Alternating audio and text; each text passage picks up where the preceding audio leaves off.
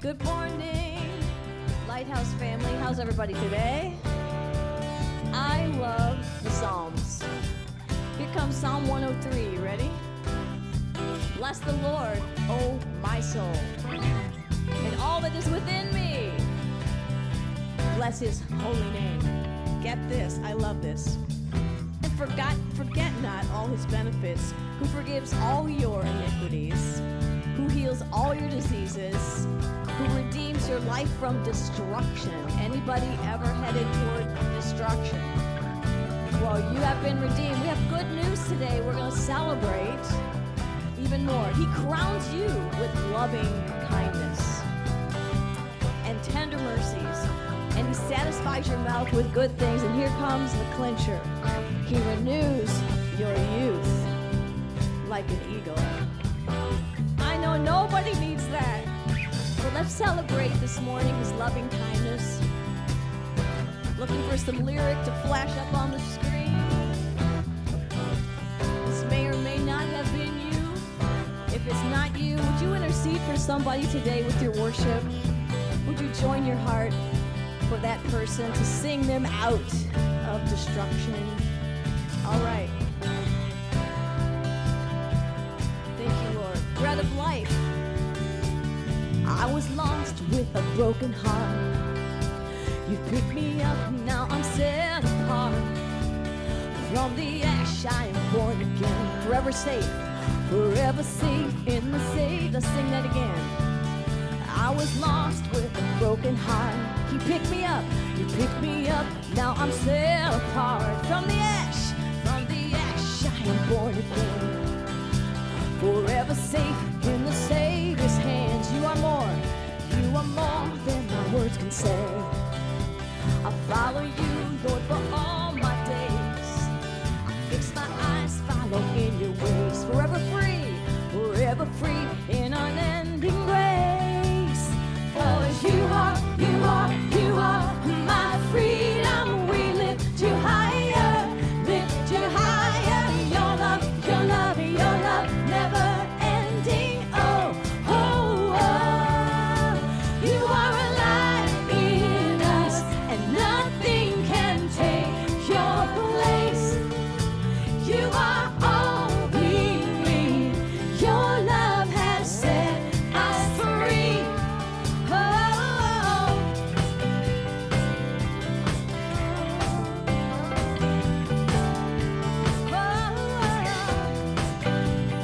Celebrate you this morning, bread of life.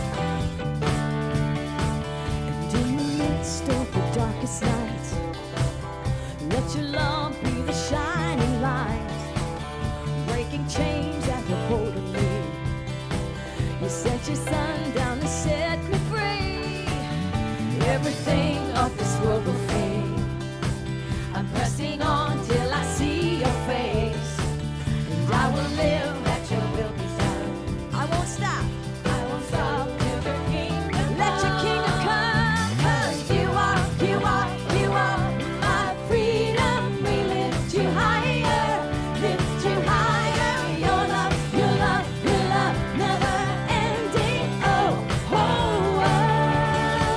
You are alive in us. Nothing can take your place. You are all we need. Your love has set us free. Sing it again. You are alive in us. Nothing can take your place. Celebrate his love. You are all we need. Your love has set us free. Let me hear you sing that again. You are alive. You are alive in us. Nothing can take your place. You are all we need. Your love has set us free. We celebrate your love.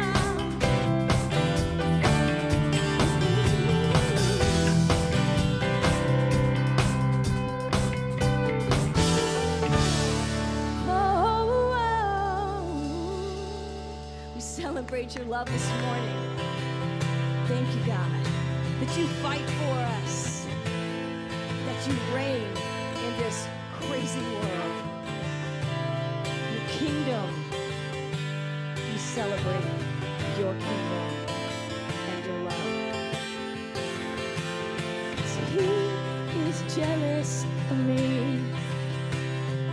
Love's like a hurricane. I am a tree bending the knee.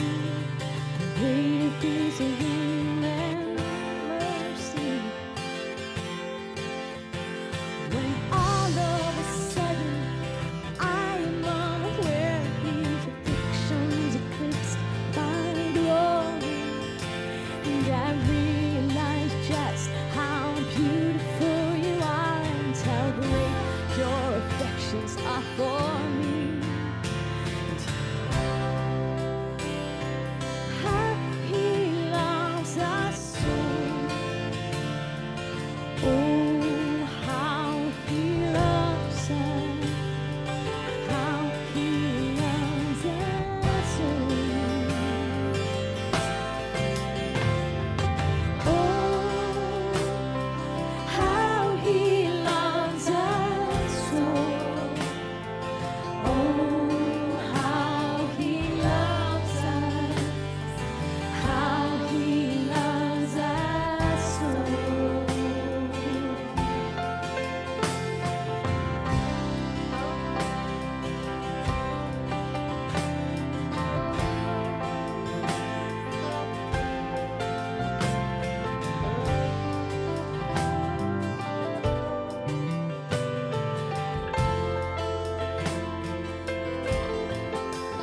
Oh, he loves us.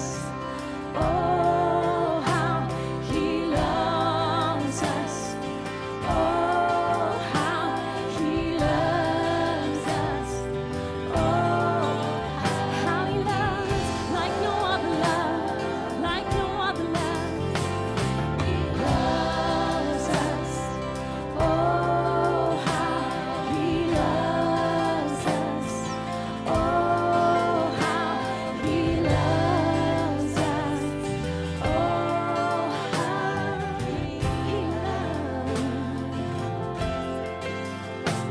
Now we are his portion and he is our prize, drawn to redemption by the grace in his eyes. If grace is an ocean, we're all sinking. So heaven meets earth like a snappy web kiss, and my heart turns violently inside of my chest, and I don't have time to maintain these regrets when I think about the way he loves us. Oh, how he loves us. Oh, how he loves us. Oh, how you love like no other. We rest in your love. He loves us. Oh, how he loves us. Oh, how he loves us. Oh, how he loves.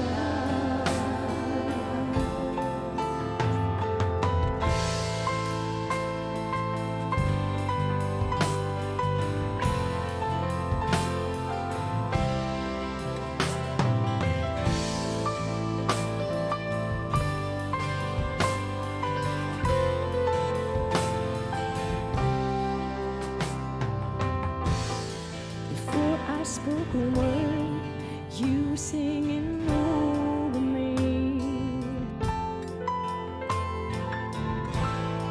and you have been so good to me.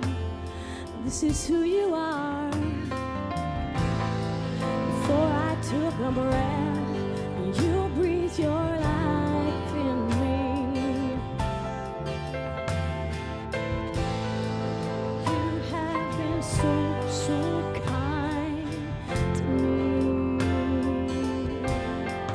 Oh, the overwhelming, never-ending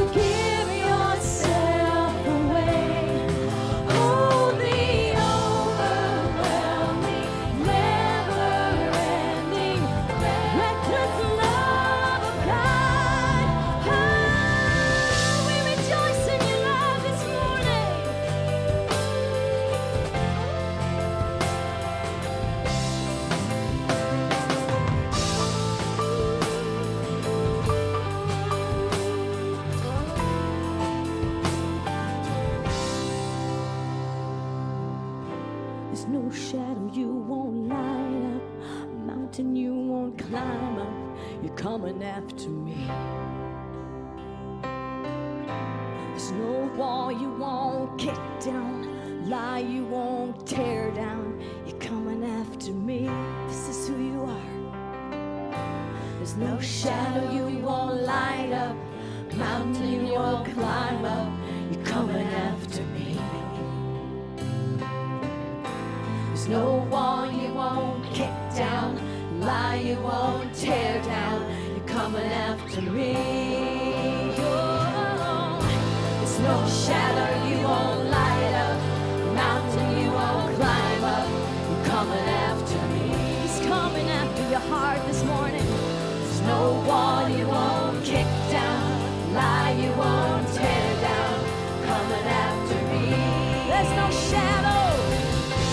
No shadow you won't light up, mountain you won't climb up, you're coming after me. There's no wall you won't kick down, lie you won't tear down, you're coming after me. Oh, the overwhelming, never-ending, reckless love of God.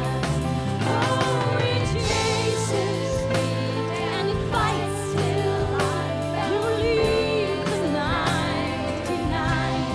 And I couldn't earn it, and I don't deserve it. Still, you give yourself away. Oh, the overwhelming, never-ending, reckless love of God. Yeah. Oh, how you love. Oh, how you love. Your healing love, your healing love. Your healing love breaks through the pain, breaks through the fear. Oh, breathe us in your love this morning. Oh.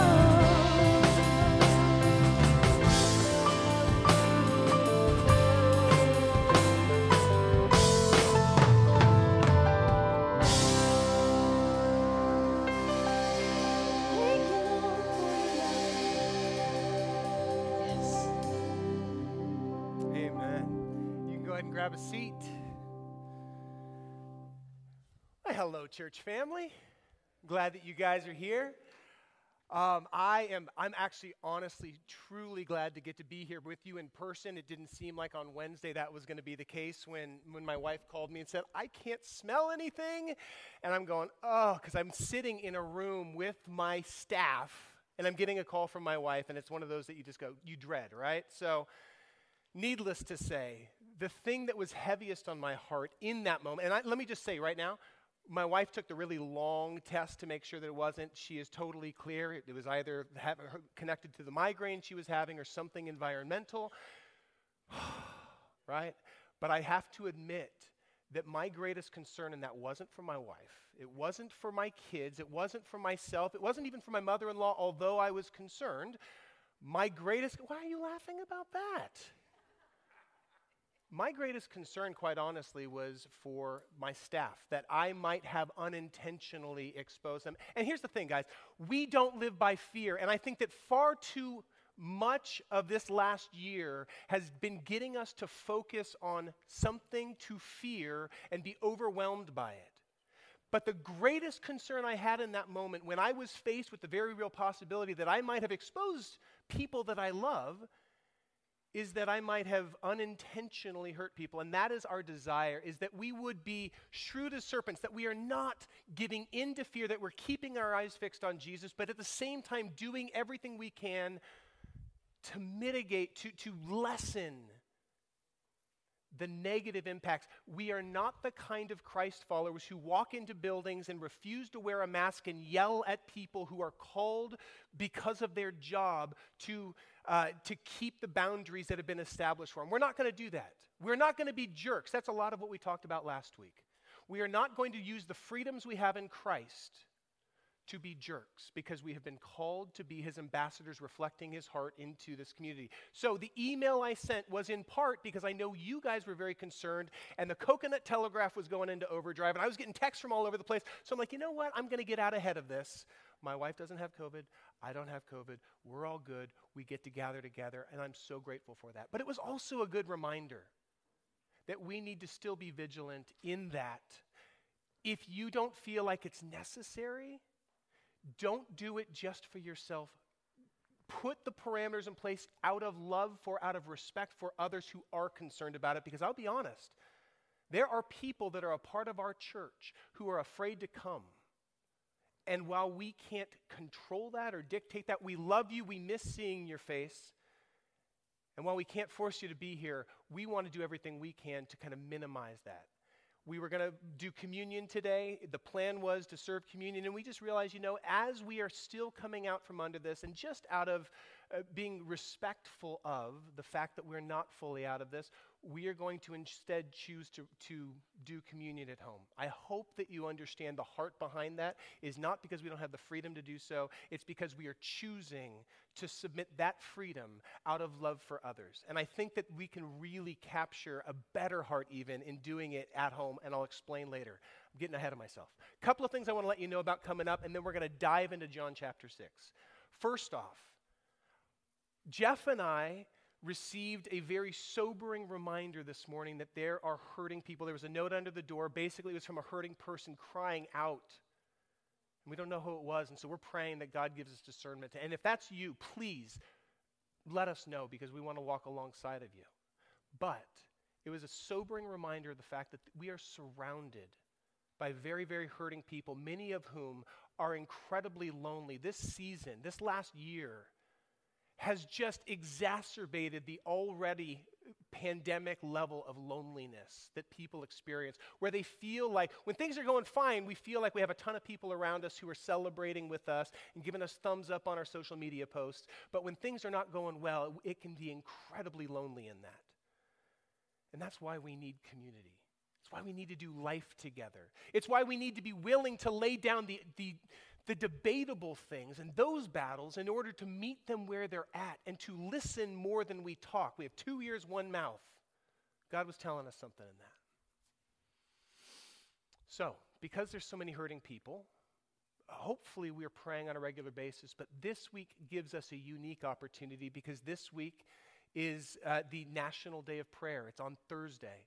And I want to invite you to join myself and many, many other Christ followers from all around Costa Mesa, because there's really only one church. We're not in competition with one another. We get to gather together, and that's one of the best things about doing life in this city is that there really is one church.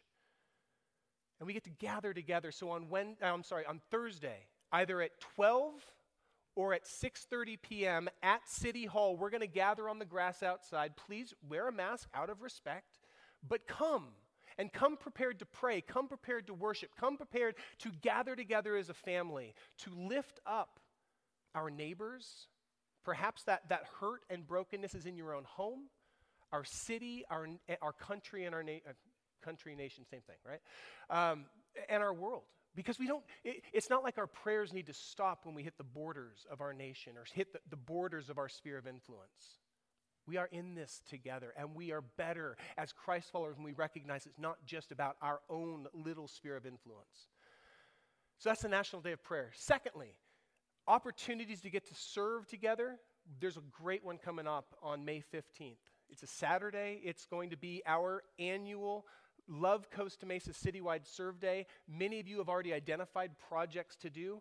There are a lot of opportunities for you to jump in. Some of them, for those of you who are watching online, there's going to be some things that you can do, writing letters to people who are shut-ins and other things like that don't require you to be around a crowd. And for those of us who are comfortable being together, there's going to be lots of opportunities to serve. I hope ardently that I will see many of your faces there, because that will be just as, if not more important, than showing up on Sunday. Okay? I would rather honestly see you on Saturday living out your faith than on Sunday coming to be told about your faith. Let me just put it out there. Because what you're going to learn on Saturday will be far better than whatever it is I have to bring on Sunday. And I am not ashamed to say that. More is caught than taught. So please show up. And then the other thing that I want to let you know about men, next Sunday is Mother's Day. Not just men, I guess we all have mothers. None of us would be here without our mothers. So in this sense, everybody, love your mother, okay? And then next Sunday, because it's Mother's Day, there's going to be a couple of really fun things we get to do as a church family. We have child dedications, which is not just dedicating the child, but dedicating that family to raising the child and dedicating ourselves to coming alongside of them. And then baptisms. We're going to have several people getting baptized, and I can't wait to. It's just going to be a whole celebration Sunday. So it's definitely not one you're going to want to miss. With that, let's go ahead and open our Bibles to John chapter 6, and as you're turning there, I'm going to pray. Father God, I am so grateful to get to be here with my church family. I'm so grateful that you use imperfect people to get to reflect your perfect love. I pray that you would speak through me as we address this very difficult passage. One that could have us going off on lots of different detours. Would you guide us through it and help us to understand your heart so that we can better reflect it? Jesus, we pray these things in your holy name. Amen. If you missed last week, let me just give you kind of the run-up because we're jumping in mid-story. Jesus has been with his disciples. He decided he was going to go off Capernaum was kind of where his base of operation. In fact, why don't we go ahead and throw this up on the screen. I'm going to try one more time with technology. Didn't work so great last week, but let's just see if it works this week. So, here we go. Come on, baby. Please? Yes, no, maybe so? No love. Oh, come on. Nope. All right, forget it. It was worth trying, but there it is. Okay, you see where the red dot is that just was? That is my best guess as to where Jesus and his disciples went. It could have been anywhere on that eastern shore of the Sea of Galilee, but this whole story takes place there. Jesus and his disciples leave Capernaum, which is kind of the northern section of the Sea of Galilee, and they head over to this wilderness area. Jesus is planning on having some alone time with his guys, but then the Galilean crowds hear that Rabbi Jesus is out there. And so they show up. They show up because they've heard that he's been doing some miraculous things, healing people, standing up to the power brokers in that region. And they're like, we need somebody like that. So they show up. And Jesus takes compassion on them, and he takes one kid's meal.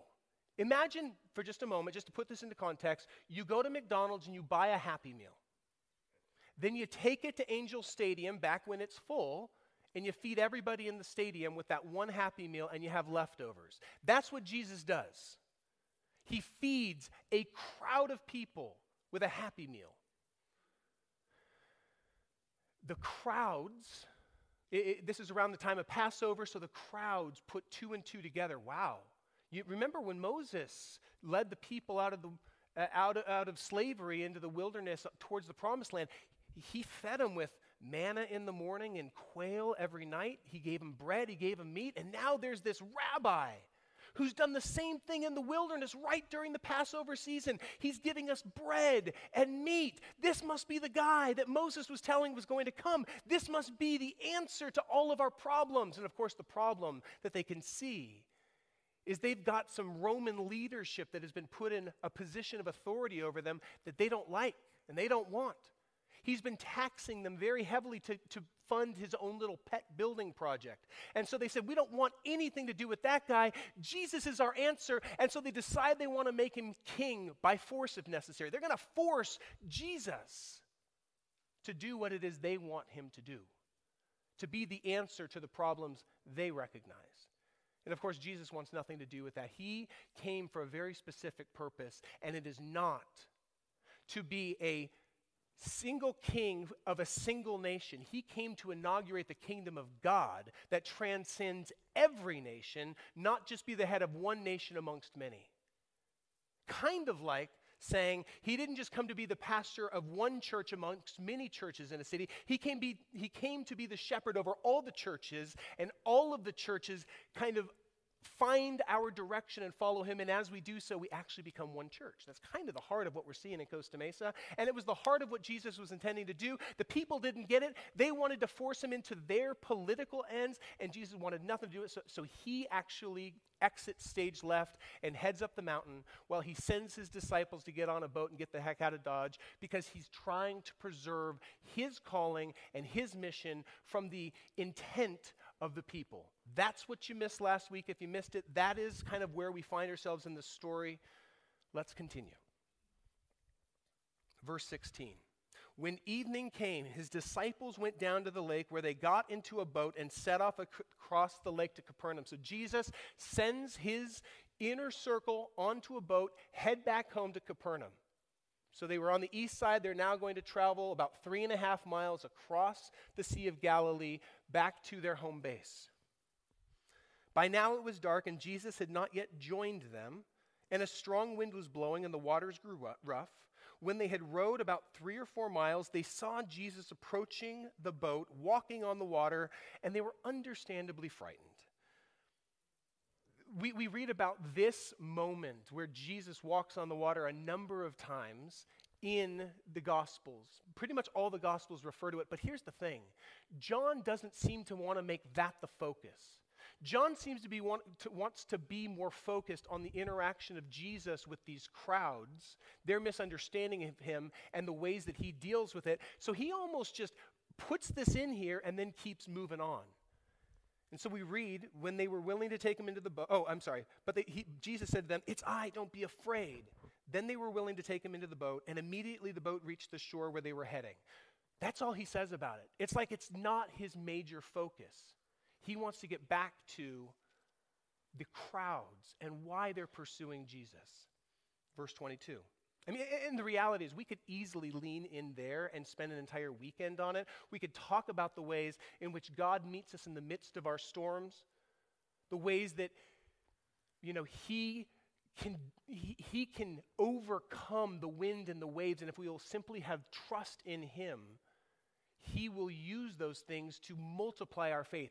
And that would be a great Sunday, but that's not John's focus. So in following how we've been approaching John, we're not going to try to make something of it, because other gospel writers do make that point, and we will do that if and when we get to those stories.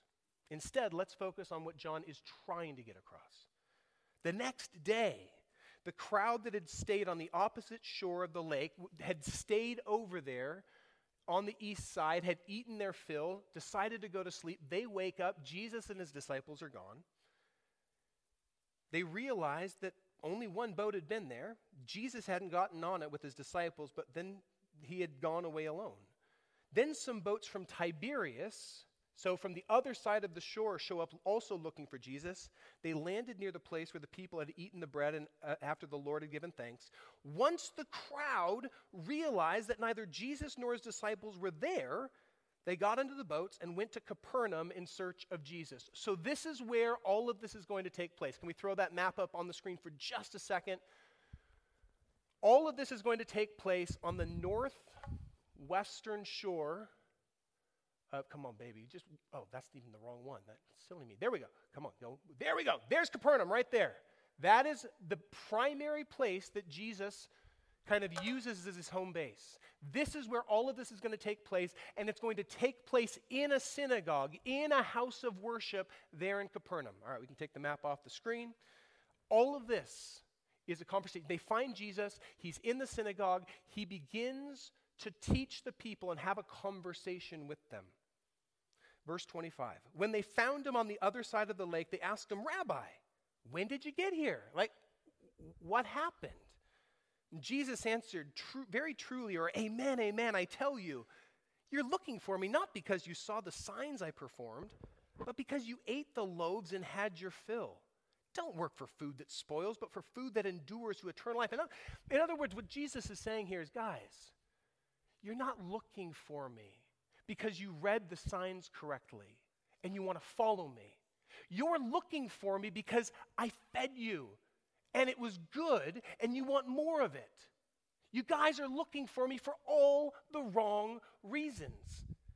But then Jesus is going to do something here that he does other places in John's gospel. He is going to use the thing that they're focused on.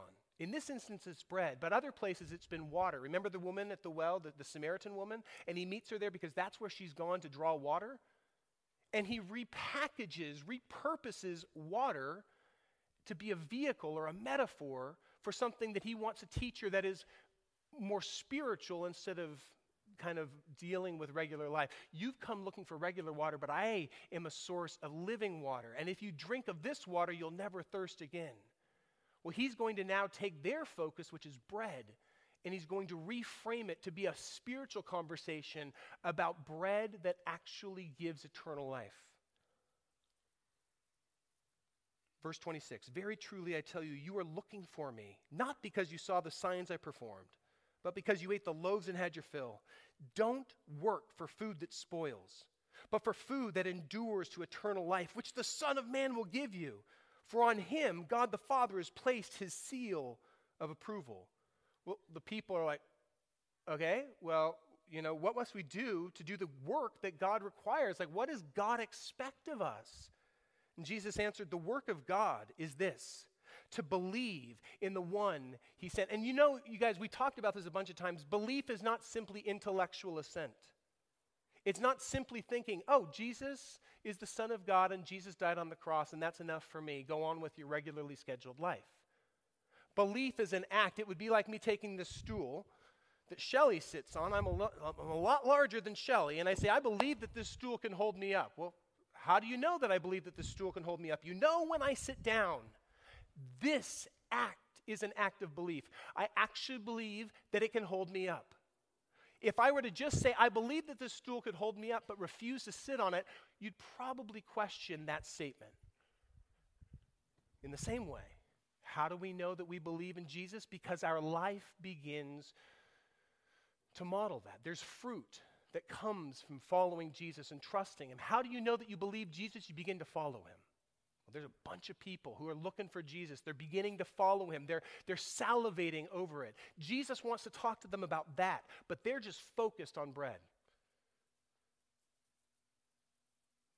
Verse 30. So they asked him, hey, what sign will you give us that we may see and believe? What will you do? What sign will you give us to prove that you have the authority to teach on this, that you have the authority to make these claims? You mean what sign as opposed to just, I've turned water to wine. And in addition to that one, what sign in addition to me cleaning out the temple and standing up to the Jewish leaders, and in addition to that sign, in addition to the sign of healing that nobleman's daughter, and in addition to that sign, in addition to the sign of feeding you all that bread, in addition to that sign, it's almost like they're saying, hey, Jesus, give us just a little bit more. Just a little bit more. And I so desperately want to sit in judgment upon this group of people who have seen these signs and are still doubtful, as if I would be any different. I mean, how often, guys, do we get focused on something, focused on a problem? Maybe it's, I don't know how I'm going to make rent, or I don't know if I'm ever going to own a home, or I don't know if my kids are ever going to listen, or I don't know how I'm going to overcome this disagreement I have in my own marriage, or I don't know what I'm going to do for work, or I don't know if this cancer is going to take my life, or I don't know, whether I should get the vaccine, or whatever it happens to be, whatever your I don't know is.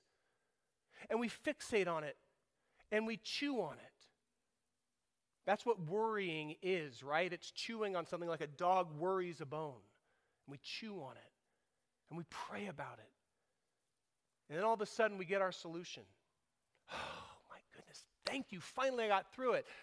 Yeah, maybe that was God, but typically what we'll do is in the moment that we're focused on it, we're like, God, help. And the moment that it gets addressed, we're like, oh, thank you, Jesus. And we move on to the next problem. And then we focus on that and say, maybe it was you. Maybe it was just circumstances. But God, if you're really there, then answer this new problem. And we move on. We are a forgetful people, and we come from a very long line of very forgetful people. So I am the last person who should be throwing a stone at these individuals who see the signs of Jesus and ask him for yet another sign. So what sign will you give us that we may see it and believe you? What are you going to do? Our ancestors ate the manna in the wilderness. As it was written, he gave them bread from heaven to eat. Are they seriously trying to manipulate Jesus into feeding him again?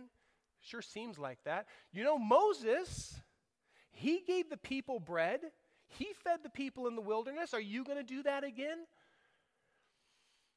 The crazy part is, Jesus could have done it. He easily in that moment could have said, oh, you want to see it again? I'll do that trick again. Bring me another Happy Meal. He could have fed the crowd in that synagogue, no problem. But he chooses not to do so. And I suspect the reason he chooses not to do so is he knows that simply becoming a miracle worker and simply placating the demands of the masses will never, ever lead to lasting faith. He knows it.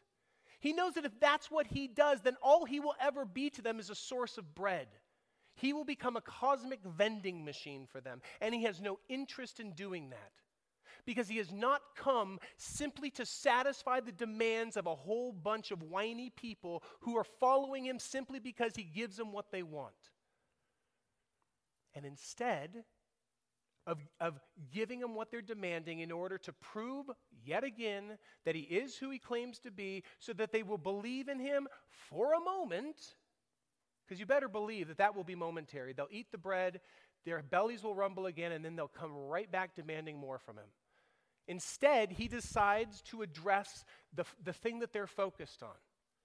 And he's going to start by reframing their understanding of the source of that bread. It wasn't Moses. Moses didn't have the power to give him manna. Moses didn't have the power to give him quail. It was God. And so Jesus said to them, verse 32, very truly, amen, amen, I tell you that it was not Moses who has given you the bread from heaven. It is my Father who gives the true bread from heaven. For the bread of God is the bread that comes down from the heavens and gives life to the world. And this is really funny. So he's saying basically, God's the one who provides the bread. And that bread comes from heaven. And just like the woman at the well who says, I'll take that water, these guys go, yeah, sign us up, we'll take that bread.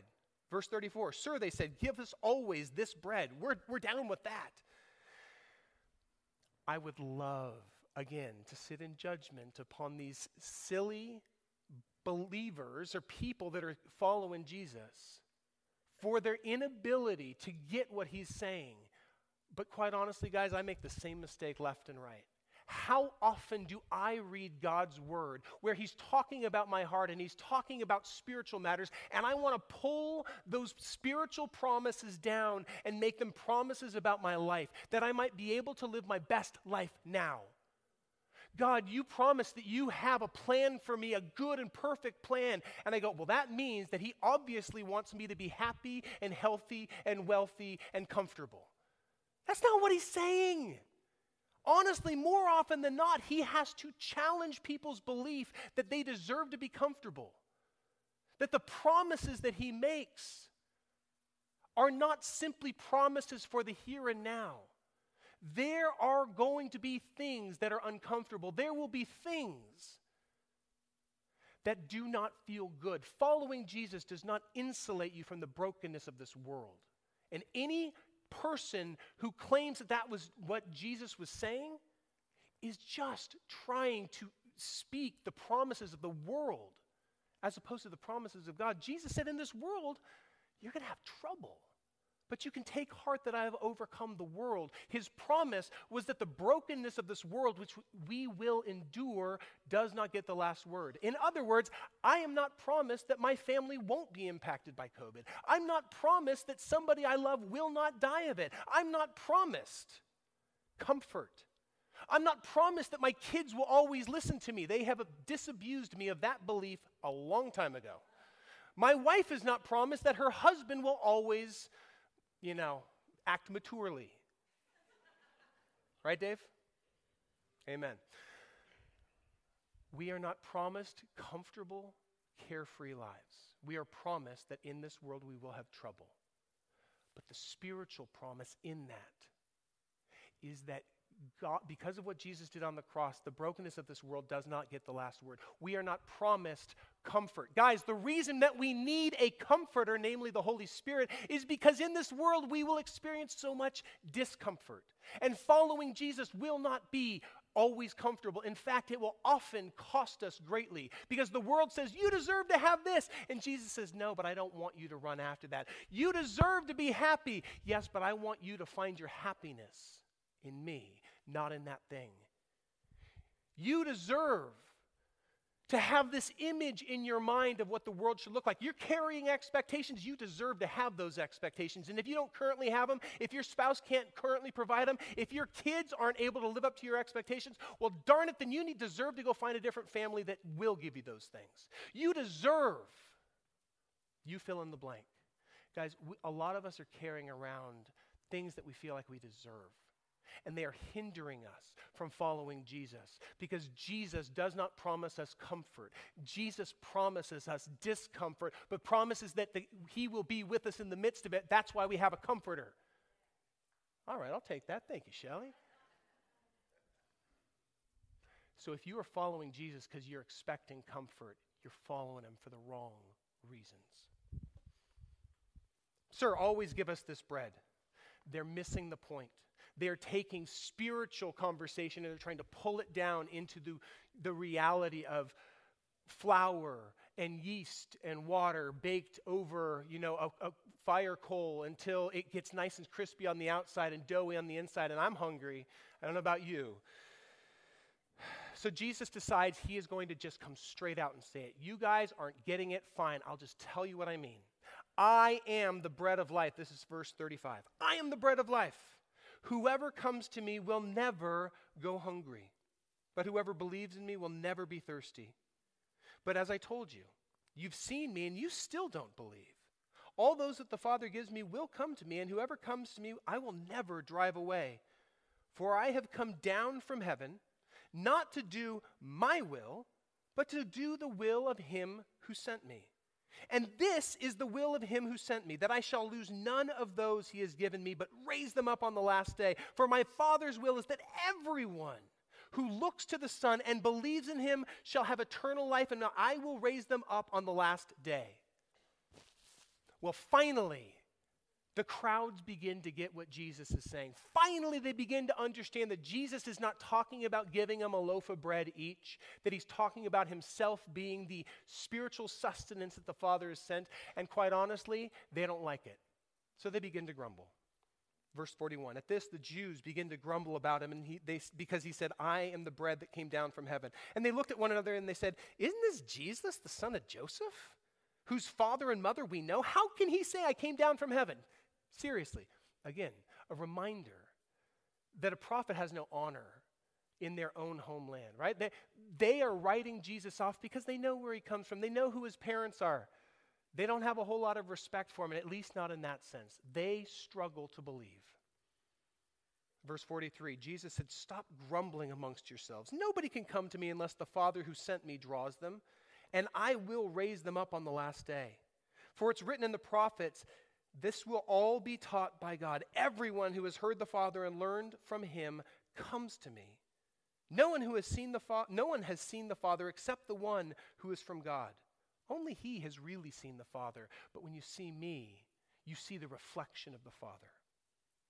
Very truly I tell you, the one who believes in me has eternal life. I am the bread of life. Your ancestors ate the manna in the wilderness, yet they died. The food that they ate did not preserve their life. I'm the one with the spiritual preservatives, baby. I'm the only one who you can find eternal life from.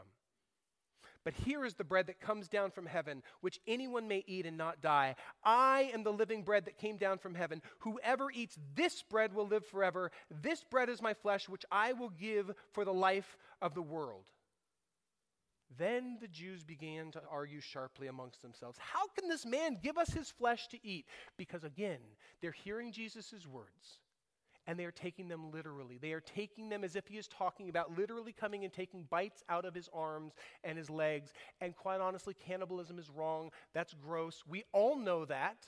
And so, of course, that's not what Jesus is saying.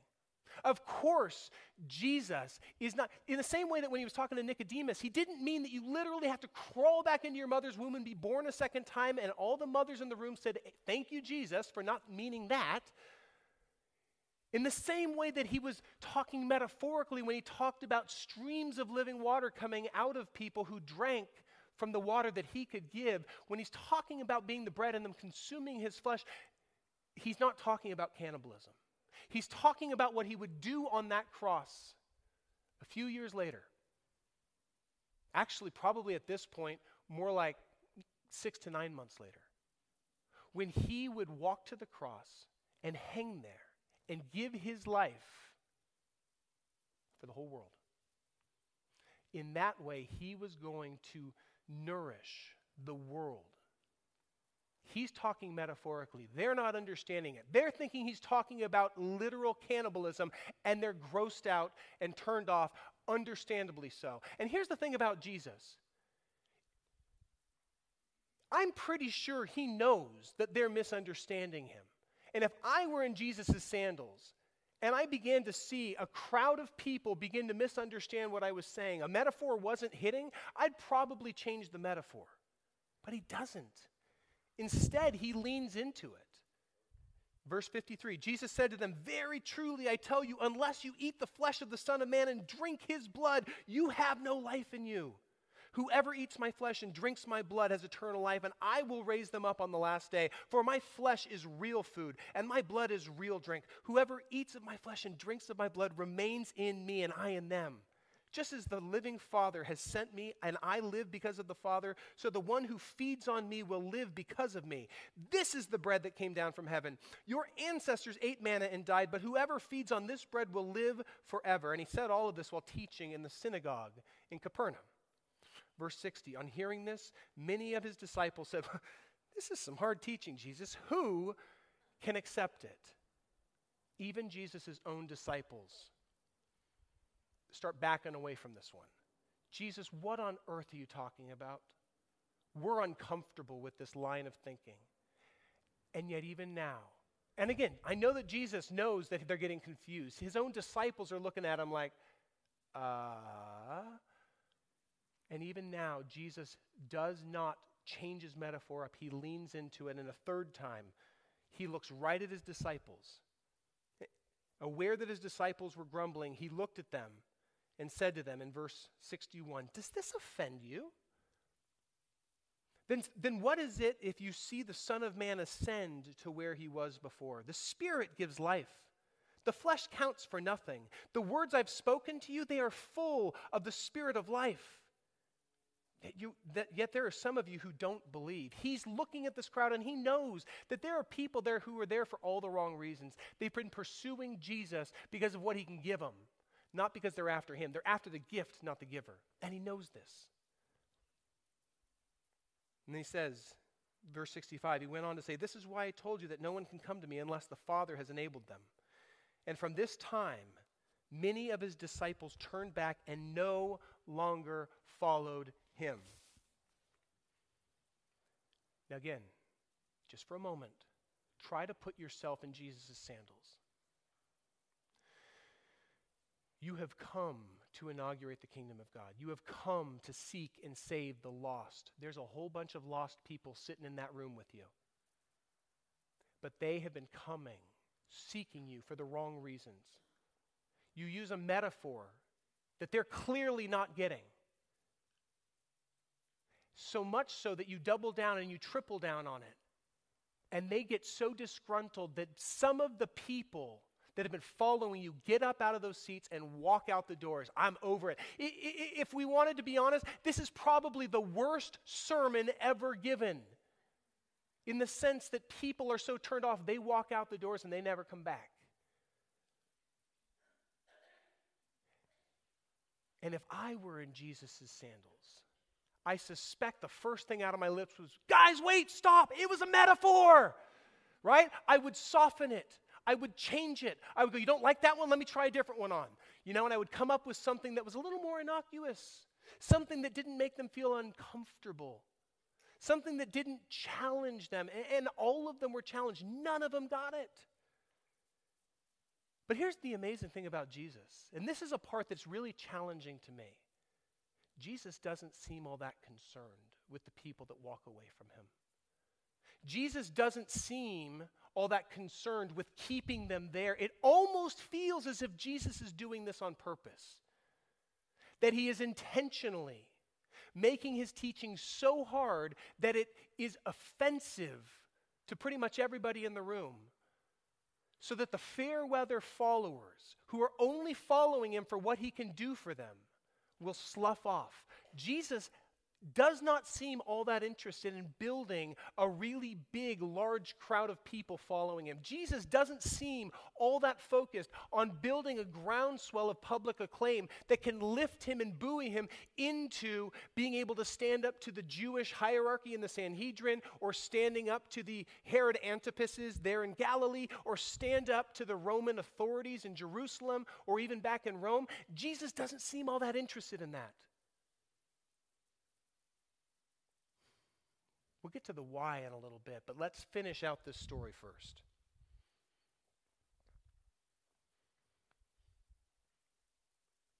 Verse 66. From this time, many of his disciples turned back and no longer followed him. Jesus now looks squarely at his inner circle, his 12. He says, "You guys don't want to leave me too, do you?" I have been so trained up in the church that I tend to look at Jesus like he's impassive, like he has no emotion, like he's asking this question and he just doesn't care what the answer is. I don't believe that that's the case, because he was fully human. And this was his crew, his inner circle, and he's looking at them, and the statement is not, certainly you guys aren't going to be leaving as well. He's actually asking, are you guys going to go too? And this is where Simon Peter shines. This is his moment. He has some moments where he puts his foot as far into his mouth as he can, but this is not one of those moments. Because even though Simon Peter is confused, even though Simon Peter doesn't understand what Jesus is talking about, eating my body and drinking my blood, Peter looks at Jesus and says, "Lord, whom shall we go?" Verse 68. "To whom should we go? You have the words of eternal life. We have come to believe and to know that you are the Holy One of God." In other words, Jesus, I don't get it. I'm confused, but there's nowhere else I'd rather be. Even though I don't understand it, I'm still willing to follow you. And I've watched enough of the show The Chosen that actually treats these biblical characters as three-dimensional human beings rather than as two-dimensional flannel graph characters, to realize that I'm sure in that moment there was a sense of relief for Jesus. A relief that his inner crew weren't going to go. And I think he probably knew who would or wouldn't. In fact, he goes on to indicate that he did. It does in verse 70. Jesus replied, "Have I not chosen you, the 12? Yet one of you is a devil." He meant Judas, the son of Simon Iscariot, who, though one of the 12, would later betray him. Jesus knows, even of his inner circle, that there's one of the guys there that's totally there for the wrong reasons. And at this point, he's getting pretty disenchanted with Jesus, because Jesus doesn't look like the kind of Messiah that he signed up for. He's not this conquering king who's willing to, gather together the accolades of the crowd and use those to benefit him, because I think a little bit of Judas Iscariot wanted his star to rise alongside Jesus. And when he realizes that Jesus isn't playing that part very well, he wants to get off as quickly as possible and hopefully line his pockets in the process. But let me be the first to say, as we kind of finish this long story, that this is a really, really confusing section of Scripture. It's one that a lot of pastors often will skip over, or when I'm doing devotionals, sometimes we want to skip over it because it's confusing. Jesus, why would you intentionally, it seems, keep leaning into the same confusing metaphor that causes people to walk away from you? Why do that? Why not try to keep the people close to you so you can keep teaching them? And if that means that you got to give them a little bit of bread, if you got to keep kind of throwing them a bone here and there so they'll stick around, do it. Aren't they worth it? But here's the thing, that I'm convinced about Jesus as I lean into uncomfortable passages like this. Jesus doesn't operate the way that I would operate. If I were leading this charge, I would probably lead it differently. Because Jesus was not trying to establish himself as a figurehead of a worldly movement that ultimately would crown him king over and overthrow the Caesars and depose all of the power brokers. Jesus was willing to do the will of God even though it cost him. Jesus was walking slowly but surely to the cross, knowing that that was the way that he was going to redeem humanity. That was the way that he would ultimately nourish all humanity. That was the way that he was going to restore the relationship with God that we were created to have. Not by garnering as much power as possible, but by laying it down. And Jesus didn't want a bunch of fair weather followers who were constantly whining and demanding, kind of like the Israelites as they wandered through the wilderness with Moses dragging them along, and they're going, "Why did you take us out of Egypt to die in the desert? Weren't we so much more comfortable back there?" And Moses is pulling his hair out, like Jeff does in our staff meetings when I say something that's not lead pastorally or whatever. It happens every once in a while. And Jesus doesn't want a bunch of fair weather followers. Jesus is not catering to a crowd. He's not looking to let them dictate the rules. Jesus is willing to disappoint the crowds because he's focused on an audience of one.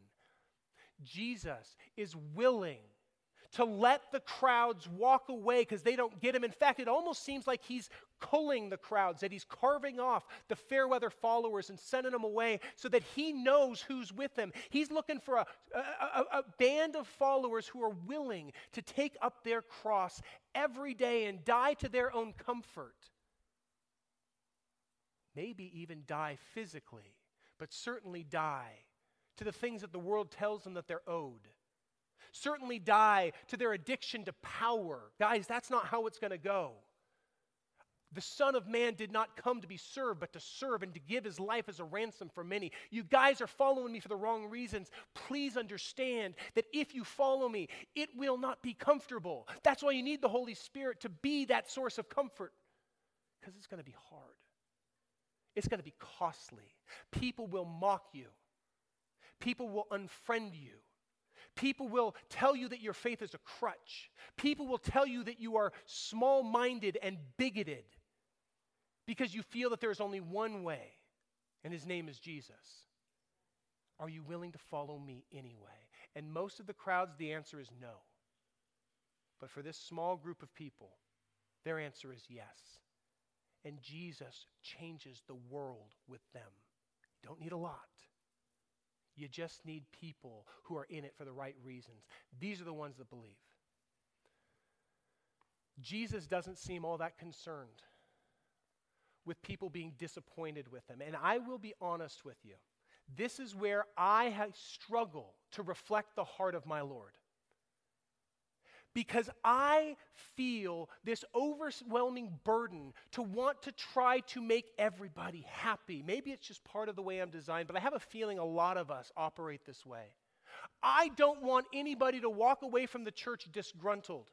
Even if they've come with false expectations, even if they've come expecting that we will teach a prosperity gospel or we will teach a political gospel one way or the other.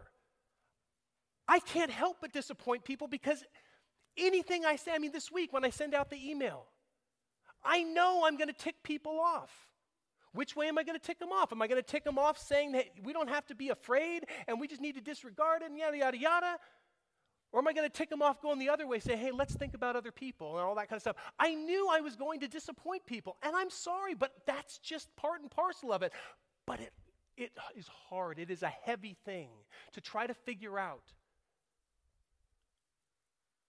how to represent the heart of Jesus when the world is trying to pull you to polar extremes, one way or the other, is fighting over your voice and saying, you need to speak up this way, you need to speak up that way, and you realize that neither side has a monopoly on the right answer. And you think like Jesus is somewhere in the middle, but it's uncomfortable to be there because that's no man's land. And when you walk in the middle as a peacemaker, people are going to take shots at you from both sides. I have come to the conclusion, by the way, that if people on both sides of an argument are angry at me, I'm probably in the right place. That's just kind of the conclusion I've taken. But I struggle. I struggle with people being disappointed because I don't want people, I would love to say it's because I don't want them to reject Jesus. I would love to say that that is my motivation. But if I'm really honest, it's because I don't want people to reject me. And I suspect I'm not alone. So how on earth is Jesus able to stand there as he watches people that have been following him and have been yelling his name and have been singing his praises stand up and walk out the door? How is Jesus able to stand there and not crumble? Because I want to learn from him. I want to be like him. How did Jesus have the internal fortitude to withstand rejection? I suspect that the clue to that answer is found in the very first act that he does in his public ministry. We read about it in all of the Gospels. The very first thing he did is he gets baptized. He goes to the Jordan River and he asks his cousin, John the Baptist, to baptize him. John balks, no, you should be baptizing me. He goes, no, I need to do this. He inaugurates his ministry by being baptized. And as he's coming up out of the water, you see the dove come and alight upon him and rest on him. That dove being the Holy Spirit that will empower him throughout the rest of his earthly ministry. Everything that Jesus does that is superhuman, he does by the enablement of the Holy Spirit, not because he was superhuman. He had emptied himself of his divine godhood. The Spirit that enabled him to walk on water and heal people and ultimately raised him from the dead, that same Spirit is available to us. That is the only hope that we have of reflecting his heart. But then there is the wonderful blessing of the Father who shouts into the heavens, this is my Son, whom I love. With him I am well pleased. Because in that moment, the foundation of Jesus' entire ministry is established. He knows two things: who he is, the Son of God, and what he is about, his Father's business. That becomes the foundation of his identity that enables him to stand there as people who were singing his praises stand up and walk away disappointed in him. Because he did not come to curry their favor. He did not come to give in to their demands. He did not come to do their bidding so that they would follow him. He was serving an audience of one. And so he could stand there knowing full well that in order to do the Father's will, he would have to disappoint some people, and he was okay with that. And that is my prayer for us, is that we would be the kind of people who are so rooted in our identity as sons and daughters of God that we know so deeply who we are and have so embraced our restored purpose of what that means, meaning that we get to be his ambassadors, his representatives of his values into this broken world. That even though the world tells us that we use Jesus as a crutch, we don't return insult for insult. We pray for those who persecute us. That even though the world says everything that you have is yours and you need to protect it because everybody's coming to try to take it, we don't hold on to our things like that. We hold them with an open palm and we say, Jesus, you have blessed me. Show me how you want me to use the things you've entrusted me to be a blessing. that when we see people who are hurting all around us, and they are all around us, that we would not just walk by because we are too busy or preoccupied with our own stuff to notice them, that we would be interruptible, like Jesus was interruptible, that we would move towards the lepers in our society, not so that we can throw stones at them, so that we can reach out to them and touch them and let them know you matter. I see you. How can I walk with you? And it's not just the pastor. It's not just Jeff and my job. Our job is to equip you to be the ambassadors of hope that your spheres of influence desperately need. In your schools, in your workplaces, you are the ambassadors of hope. You are his representatives, and you will get mocked for it. You will have people who don't want to talk to you about your faith because they're just disgusted with how often you give credit to Jesus when it was obviously your own hard work or luck or whatever it is they want to write it off as. May we be the kind of people who are not ashamed. May we be the kind of people who don't just follow Jesus in word while living for the things that the world tells us we deserve. May we actually be citizens of the kingdom of God, reflecting his heart. Now, obviously, the most obvious response to this is we take communion, right? Jesus is the bread. Jesus is the wine that cleanses us. And my intent was for us to take communion as a church family. I look forward to the time when I can, in good conscience, have us take communion together. I think we're getting there soon. But that moment on Wednesday was enough for myself and the elders to go, you know what? Probably a little too soon. But here's the beautiful thing. The way that we tend to celebrate communion is a far cry from how the early church celebrated communion. I'm going to invite the worship team to come forward because we're going to worship in just a moment. But the way that we tend to take communion with a stale cracker that has no flavor whatsoever and some overly sweet juice, that's not communion. The way that the early church took communion was it was a meal that you sat around a table and you ate and you got full. And as you were eating, you remembered the ways that Jesus provided. You might take some of the bread. You might take a cup of wine and use that as a tangible metaphor for him giving his life for us and using his blood to cleanse us. But it was a meal. And in the early church, Paul actually gets on them because when they would come together for their love feasts, for their communion feasts, some of the people would be sitting at the tables and eat until they were overly stuffed, and other people would go hungry. And he's going, you guys are missing the point. Well, I think we're missing the point.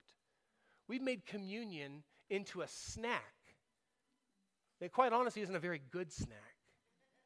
And I want us to have a feast. So here's my challenge to you. I want to invite you to celebrate communion as a family. Maybe it's in your life group this week, where you guys grab a loaf of bread and you figure out how you do this, but you grab a loaf of bread. I don't care if there's yeast in it. It's good. Or you get some flatbread if you'd feel more comfortable with it, okay? And you get, if you're comfortable and it's not going to cause somebody to stumble, you get a bottle of wine, or you grab some juice or Martinelli's. I don't care. It's between you and Jesus. Or maybe it's you go out to lunch today, and as you're having lunch, maybe your communion is tacos and Coke. Maybe it's having lasagna and bread and a glass of wine. I don't know. But as a family or as a sphere of influence, as a group of people who are convinced that Jesus is the way, the truth, and the life, as you were eating it, remember that he gave himself for us. He endured the cross, disregarded the shame that was involved in that from a social standpoint. And he sat down at the right hand of the throne of God. And as we fix our eyes on him, the author and perfecter of our faith, we will not grow weary and lose heart. I invite you to use one of the meals you have today to be a communion feast where you celebrate that in him we are family. Father God, thank you so much for loving us. Thank you that you put up with our misunderstandings. We misunderstand you left and right. Thank you for your patience with us. Thank you for using imperfect people like us to be able to reflect your heart into this world. I pray that even today you would guide us in the way that we celebrate that act of remembrance, that holy communion, that we would commune with you, and in so doing we would be reminded that we are family. And would you help yourself to our lives, that the way that we live would reflect your heart into this sin-sick world. We pray these things, Jesus, in your holy name. Amen.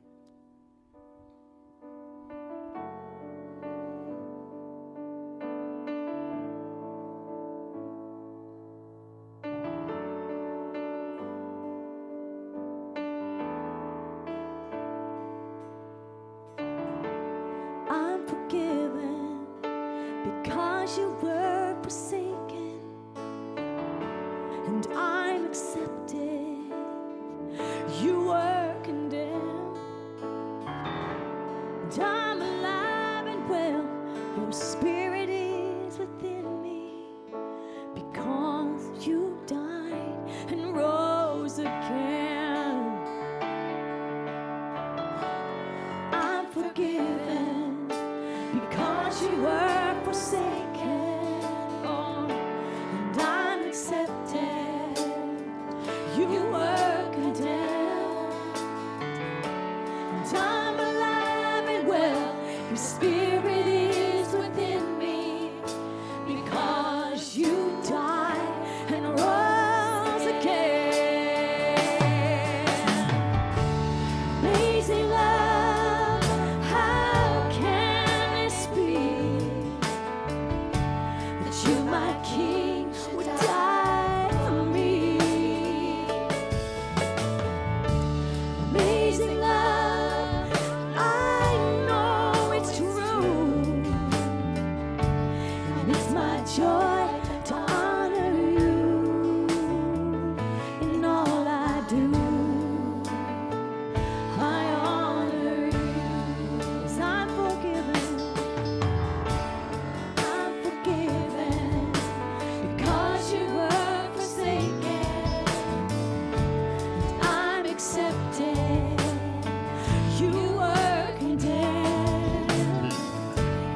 I'm alive and well. Your spirit is within me because you died and rose again. Amazing, amazing, amazing love. How can this be? That you, my King, would die for me. Amazing love, I know that it's true, that I know, and it's my joy to honor you in all I do. I honor you.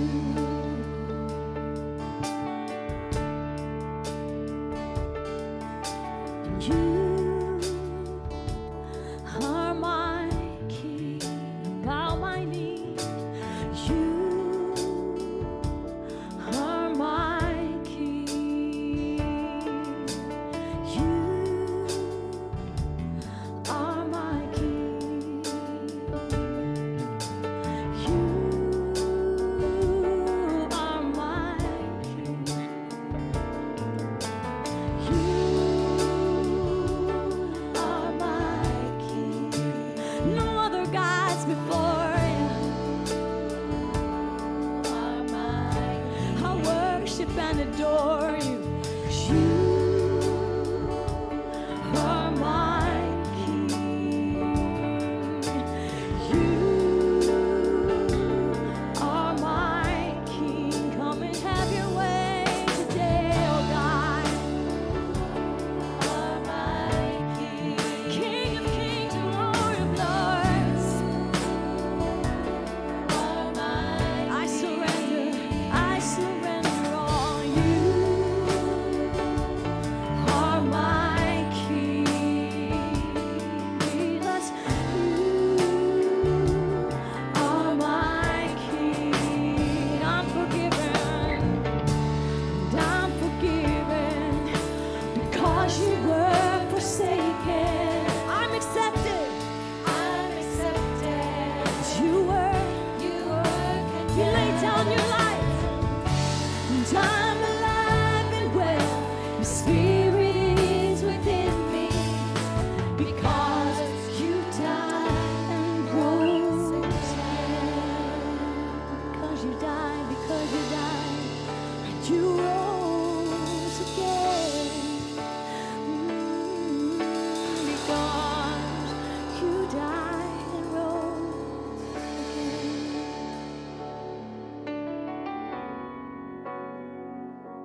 And I hear my Savior say, your strength indeed is small.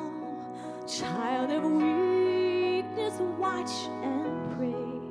You'll find in me your all in all. 'Cause Jesus paid it all to him I owe. Sin had left a crimson stain, but you washed me white as snow. He's washed away every sin, every debt is paid. Yes. This is who you are.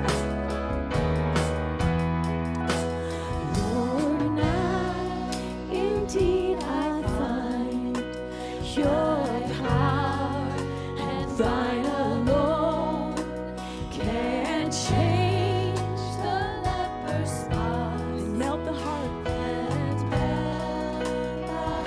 of stone. Jesus paid it all. Jesus paid it all. To him I owe. Sin had left its crimson stain. He washed it white as snow. This is the truth today. You can rejoice that you are saved.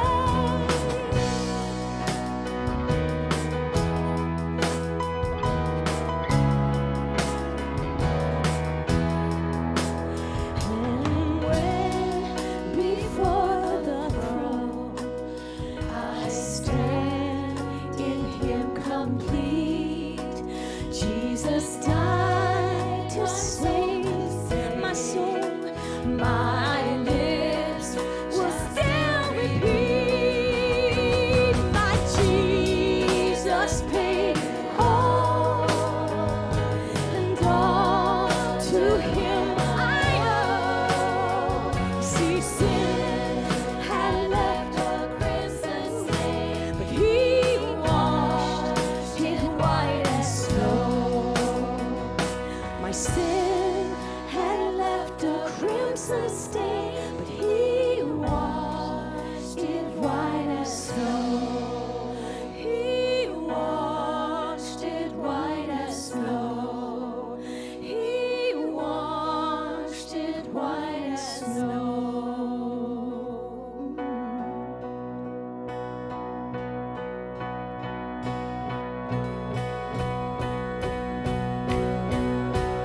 Oh, praise the one who paid my debt and raised this life up from the dead.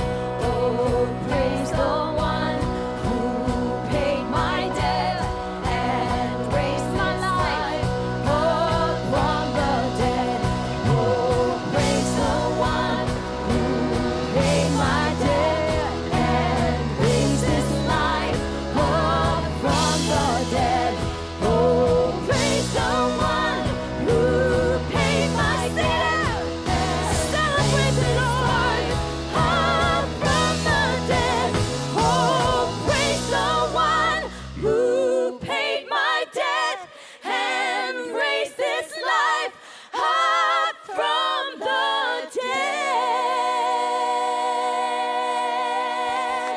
Oh, thank you, Lord. Thank you, Lord. Oh, that is, I gotta just say, that is so much more fun to get to participate in than having recorded this earlier and you watching it on the screen. I'm just saying, I'm just really grateful I got to be here this morning. And as we were worshiping, there's a passage that kind of wraps up all of what we've just been talking about in a bow. It's found in Ephesians chapter 3. Paul comes to the conclusion, in him and through faith in him, we may approach God with freedom and confidence. Because of what Jesus did, we don't have to be afraid of judgment. We don't have to stand far off like a dog that got into the garbage and is ashamed with our tail between our leg and hiding. For those of you who have dogs, you know what I'm talking about. We don't have to hide in shame any longer. We can come just as we are. And then this is a prayer that Paul wraps that thought up with, and it's a prayer that I want to pray over us. I just ask you to bow your heads. If you want to put your hands out as if you're receiving a blessing, this is the blessing. For this reason I kneel before the Father, whom every family in heaven and on earth derives its name. It's from you, God, that we find our identity. It is from you that we are all family.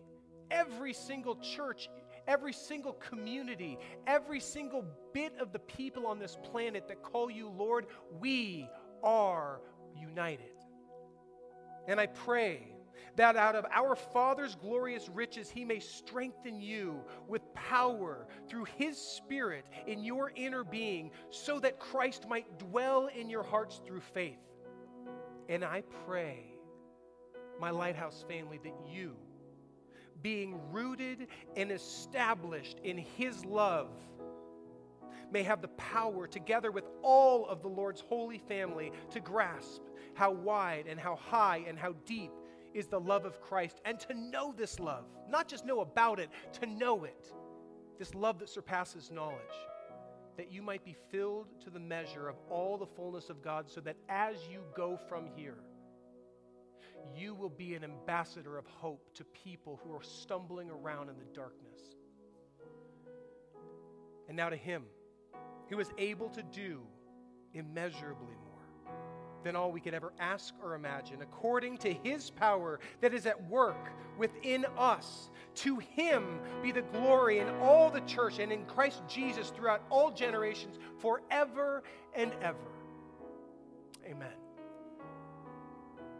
I look forward to celebrating mothers next week, our children next week, people making a declaration publicly with their church family of their decision to follow Jesus.